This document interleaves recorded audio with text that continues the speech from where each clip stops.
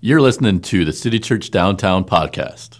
Now here's Doug Robbins. I'm going to talk more about poems here in just a minute, but before we do, I need to respond to a current event today. I've been a little bit sick as I've watched my news feed recently with the white nationalists that have been protesting in Virginia, and it got a little crazy, and people lost their lives because someone rammed cars into anti-protesters. And I think it goes without saying here at City Church that we completely condemn any form of racism in our country. And furthermore, when I look back at the Old Testament in Numbers chapter 12, some of you might remember in that story that a woman was criticizing Moses for marrying a black wife, and God got so angry at her prejudice there that he gave her leprosy. It was like God saying, you want a lot of white? I'll give you more white than what you want. I'll make you white with leprosy. This is how angry God gets at this type of hate and prejudice. And I think all of us here are thankful that when we come to church here at City Church, we can worship arm in arm, hand in hand with our brothers and sisters from every different age, race, and walk of life. So let's thank God for that today. And I wanted to just, thank God for that. And I would like us to stop and just say a brief prayer and pray for our nation and for racial reconciliation. Can you guys join me in that prayer? Lord, we pray for our country. We pray that by your Spirit, you would bring love to replace all the hate. We pray for our city, that here would be a city where everyone gets along, the different races. And we pray that you would make us catalysts for reconciliation and love. Father, we thank you for the vision that was in your heart, not ours, but the vision that was in your heart to have a kingdom made up of every different tribe, tongue, and nation. So we're grateful for you and your good vision of the kingdom, and we want to live it out and thank you for it. In Jesus' name we prayed. Everyone said, amen. Well, back to the series at hand. We've been studying through the New Testament book of Ephesians in a series called The New You. And one of the things that we always say around here is that to understand any book of the Bible, you have to understand the historical context in which that book of the Bible was written. And so if you go back to ancient Ephesus, you would see a city where they had this temple to a god called Diana or Artemis. And I think I have the pictures on screen. You can see not only the ruins, but an artist rendering of what Diana's temple looked like. It was one of the wonders of the world at that time. And what happened was people would go into that temple and they would go in there to worship God, Diana, the goddess of fertility. They would sacrifice animals in there. They would engage in ceremonial prostitution, which is kind of weird, isn't it? They would also sell these little pornographic shrines that people would purchase and take home and put in their homes. And I know that sounds kind of odd, but because of the temple practices there of worship of Diana, the Ephesian people had all these destructive addictions and problems in their lives. And that's why Paul had to write some stuff to the Ephesian Christ followers. And he said in Ephesians chapter 4, verse 22, throw off your old sinful nature and your former way of life, which is corrupted by lust and deception. Instead, let the Spirit renew your thoughts and attitudes. Put on your what? New nature, created to be like God, truly righteous and holy. And in this series, the Bible is challenging those of us that know Christ to repent. And we've said repent is not a real popular word in our culture, but it's a very popular word in the Bible. In other words, we're to turn away from our old lusts and our old lifestyle, and we're to turn towards the new. Now, some of you ask the question, well, I don't even know what the new is. But what you got to understand is that following Christ doesn't mean just getting all the negative stuff out of your life. It means embracing the positive and the new. It's not just about what you're not doing. It's about what you are doing, see? And what we're unpacking in this series in Ephesians is what is the new? And each week we'll see a different facet of the new you. And one of the things that I want you to see today is that your life is a poem. It's a poem. Now, we're going to reflect on that more as we go throughout the service, but I want to ask you this question. If there was a poem written about your life, what would the title of that poem be? So would it be like Robert Frost's The Road Not Taken, or would it be more like the song title to a country music song, you know? Most of you know I'm not a big country music fan, but I do give them credit from some really funny lyrics and funny song titles, and I thought I'd bring a few for you today. Do these song titles represent your life? Here's one. It's, I still miss you, baby, but my aim's getting better. Or maybe it's like this one. My wife ran off with my best friend, and I sure do miss him. Or here's another one. She got the ring and I got the finger. Uh-oh. Here's one. How can I miss you if you won't go away? And the last one's this. This is my favorite. If I can't be number one in your life, then number two on you. Someone just got a breakup line today at church. That was for free. But I think when I think about titles to songs, you know, our lives are sometimes defined, our identities are defined by titles to songs and poems and written works. And I think about when I was a teenager, that's the time of life. Remember when you were a teenager? And everybody was trying to create their identity as a teenager? Because you don't want to be a little kid anymore. And so you're trying to create this new you. And I remember when I was in middle school, the new me, I wanted to be like Rock and Roll Doug. So we all dressed up like our favorite band, Kiss, and I was Gene Simmons there. So I was trying to be the new me. But at your school, I don't know what it was. There was probably the jocks, right? They had their leather jacket, you know, their leather jackets on and all that. There's probably like the punkers, you know, that had like mohawks and spikes. There were the skaters, and there were the preppies. There were the geeks, you know, that were into computers. There were the bowheads, like the cheerleaders and all them. And there were what I called the peacock heads, you know, when the girls like hairspray their hair sticking straight up just like that, and they look like a peacock sticking up there in the front of their hair. And then there were like the rapper gangsta type people, you know, they pull their pants down, they're all sagging, you know, around, their underwear hanging out the back, and this type of deal. This is the OGs, you know.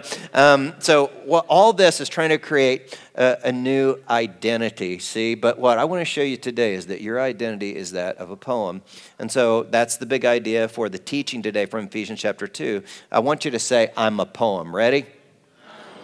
You're a poem.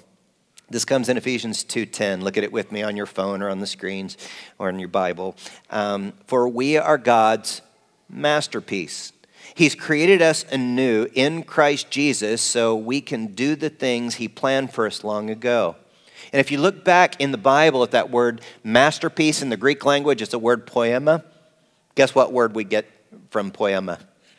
Poem, right? It's like a poem. It's like a masterpiece, workmanship. It's a piece of literary workmanship. It's a work of art.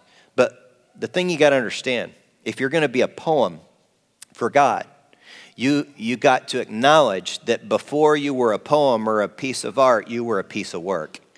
So I want you to turn to someone next to you and tell them, you were a piece of work.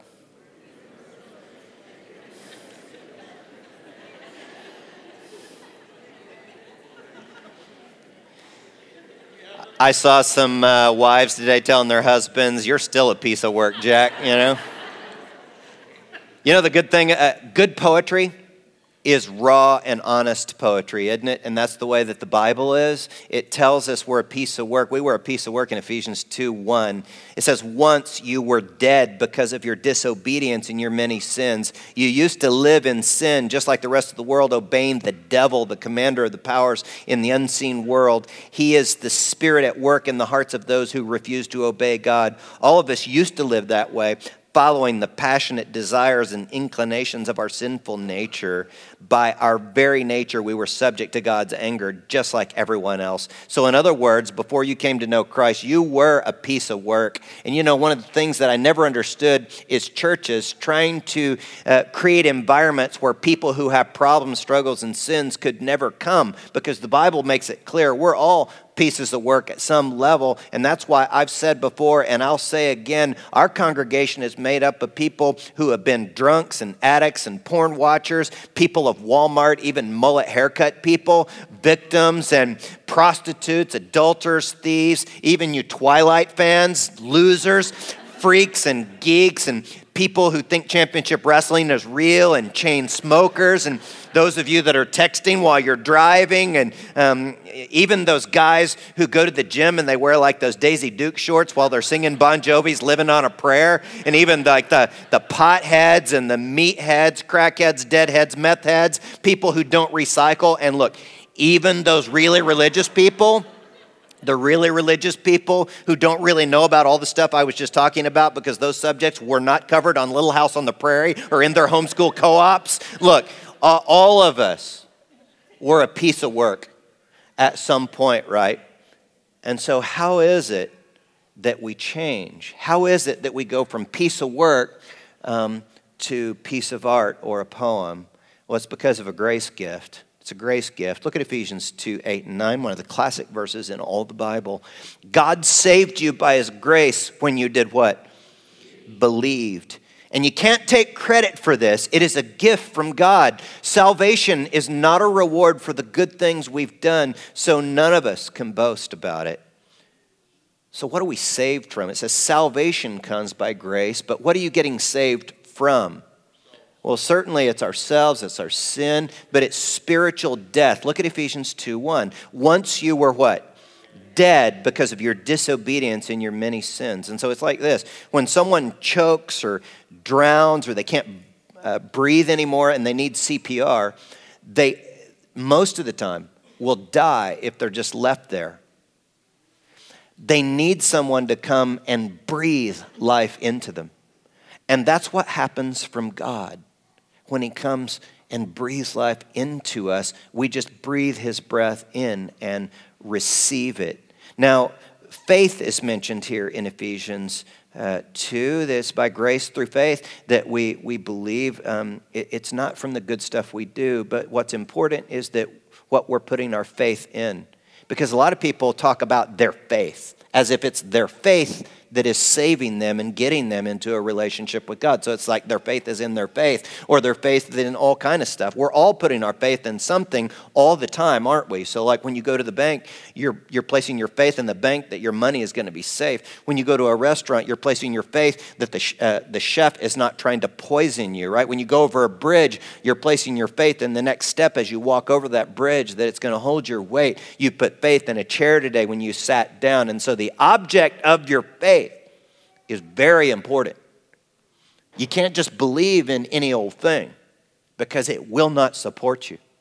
But our faith is in Christ. Solid. That's why Paul said in another passage, I desire to know nothing among you except Jesus Christ and him crucified. And when we place our faith in Jesus, that is when we are secured in a love relationship with God. Now, one of the things that you got to understand is that some of you were raised in religious systems and environments where your faith was put in church membership, your faith was put in giving to charity or taking communion or being baptized or counting rosary beads or praying to a statue. But I got to tell you today, there are some of those things that are good things to do, but our faith must only be in Christ and him crucified in order to have salvation, to be saved, to have love relationship with God. Now, if you have a poem or a great work of art, what's the point in having it? Why do you have art? Well, to show it off, right? Isn't that the point? You want people to see it. And that's what God's saying when he says, when I saved you, here's why I did it, Ephesians 2:7. So God can point to us in all future ages as examples of the incredible wealth of his grace and his kindness towards us, as shown in all he has done for us who are united in Christ Jesus. See? So the point of your salvation is not just so you can go to heaven when you die, but it's also so that throughout the ages, God can point to you and say, look at this masterpiece I've done. Look at this poem I've written. Look at this painting I have created.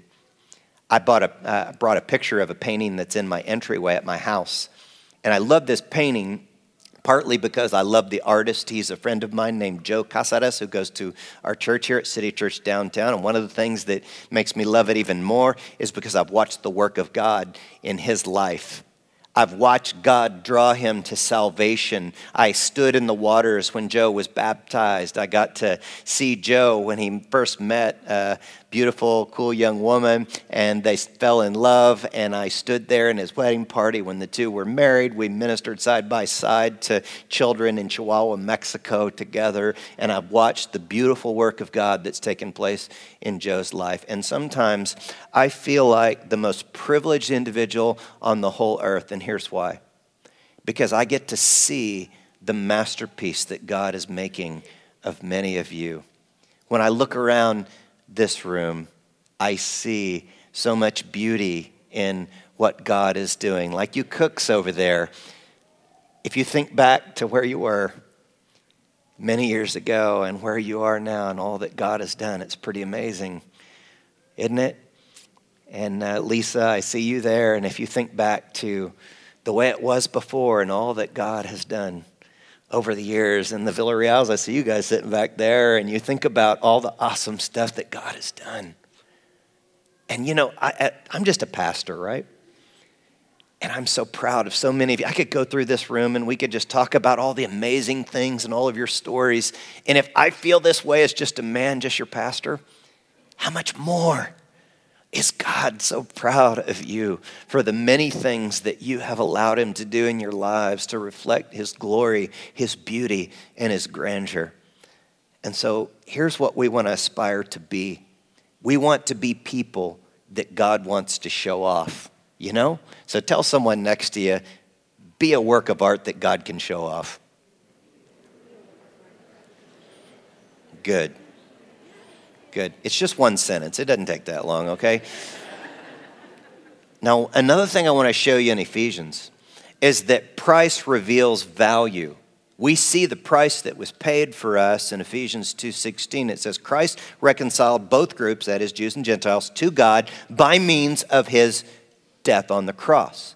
That was a high price to be paid for our salvation, our relationship with God. Now, I want to show you a picture of a 1635 Rembrandt painting called Minerva in Her Study. And this picture is valued, this painting is valued at $46 million. It's one of the most significant works of art to be offered for sale in recent years. It was purchased by an art dealer who said he would let the public see it for 4 weeks. Now, I want to show you my favorite Rembrandt. And it is Return of the Prodigal Son. And the Return of the Prodigal Son painting is valued at more than $300 million. So if you put those two Rembrandts together, you're talking about roughly $350 million worth of artwork. But if you took all of the artwork in all of the world that has ever been sold and you add it up, it is a drop in the bucket compared to the price that was paid for your soul and for mine when Jesus was killed on the cross and crucified there. Jesus had rusty nails, spikes driven through his hands and his feet. His back was made into hamburger meat from the beating before he ever got on the cross. He had a crown of thorns stuck into his head. They were big spikes that perhaps penetrated his skull into his brain. And all of that sounds very painful, but I'll tell you this. The physical part of the cross was minuscule in compared to the spiritual oppression that Jesus experienced there. I want you to imagine it just for a minute.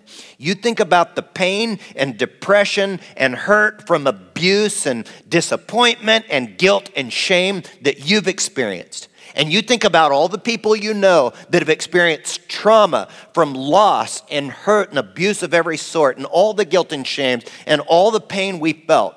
Just the people we know. And you multiply that millions of times over, all the people in all the generations, all their guilt, shame, and pain was placed upon Jesus in those moments of the cross spiritually. You think about if that landed on any one of us in this room, even the strongest of us, if we experienced that trauma, we would be so damaged for the rest of our lives that it wouldn't matter if you had the best therapist in this world, the best pastors, counselors, and helpers in this world to help you, you would be irreparably damaged for eternity. And all of that spiritual yuck, filth, and pain went upon Jesus on the cross. And do you know why? Because God wanted to bring you to himself. He wanted to bring you to himself. And that's why I wanted to show you the next part of Ephesians, is he wants you to experience his nearness. He wants you to experience his nearness. Look at Ephesians 2:13. But now you have been united with Christ Jesus. Once you were far away from God, but now you have been brought where? Near to him through the blood of Christ. And so let me take you back to that Rembrandt Return of the Prodigal Son. And this is a close-up of that. And I wanted to zoom in on this one part because the reason I love this painting is because it shows the father bringing the prodigal son's head in close to his chest. And he's close to his chest where he can hear the father's heartbeat. And that is what God wants for all of us, is to give us an experience of his nearness, to draw us close where we can sense his heartbeat. And I want to be clear to those of you that are spiritual investigators and you're considering beginning a relationship with Christ, there is an experience related to that. There's a spiritual experience related to coming to know God, and it's very different with different kinds of people. But you got to understand, it is an experience, and I can't control it. You can't control it. But here's the deal. When you have a window of opportunity to receive it, I want to beg of you, please, please, please, breathe in the breath of God that he offers you in the moments of opportunity when he draws you to himself. And here's another thing I want to say very clearly to you. Today's the day of salvation. You do not know what a day might bring forth. And he is lovingly drawing some of you to himself today. You sense it. You know that it transcends just your thoughts and your emotions. It's more of a sense. And you sense a loving presence that's beyond what you can comprehend, drawing you in love. And I want to ask you to seriously, more than you've been serious about anything in your life, to consider receiving it in these moments right now as we pray. So with that in mind, could we bow for prayer? And as we do, this may be the most significant event of your life. If you just decide to say, I'm going to say yes to him. I'm going to choose to believe.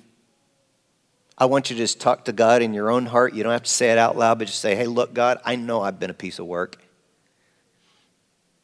But the best I understand it, I choose to believe that Jesus Christ suffered that cross for me. And God, I welcome you into my life. Draw me near. Draw me near. Father, I thank you for those who just prayed that and meant it, and they went from death to life. They were once blind, but now they see. And God, the rest of us who know you, and some of us who have walked with you for months, others for years, and we pray together that we want to be your poems expressing your love, and we trust you to reflect your grace and beauty through our lives. And we pray these things in Jesus' name and for his sake. Amen. Amen. Thanks for listening. For more information, visit citychurchdowntown.com.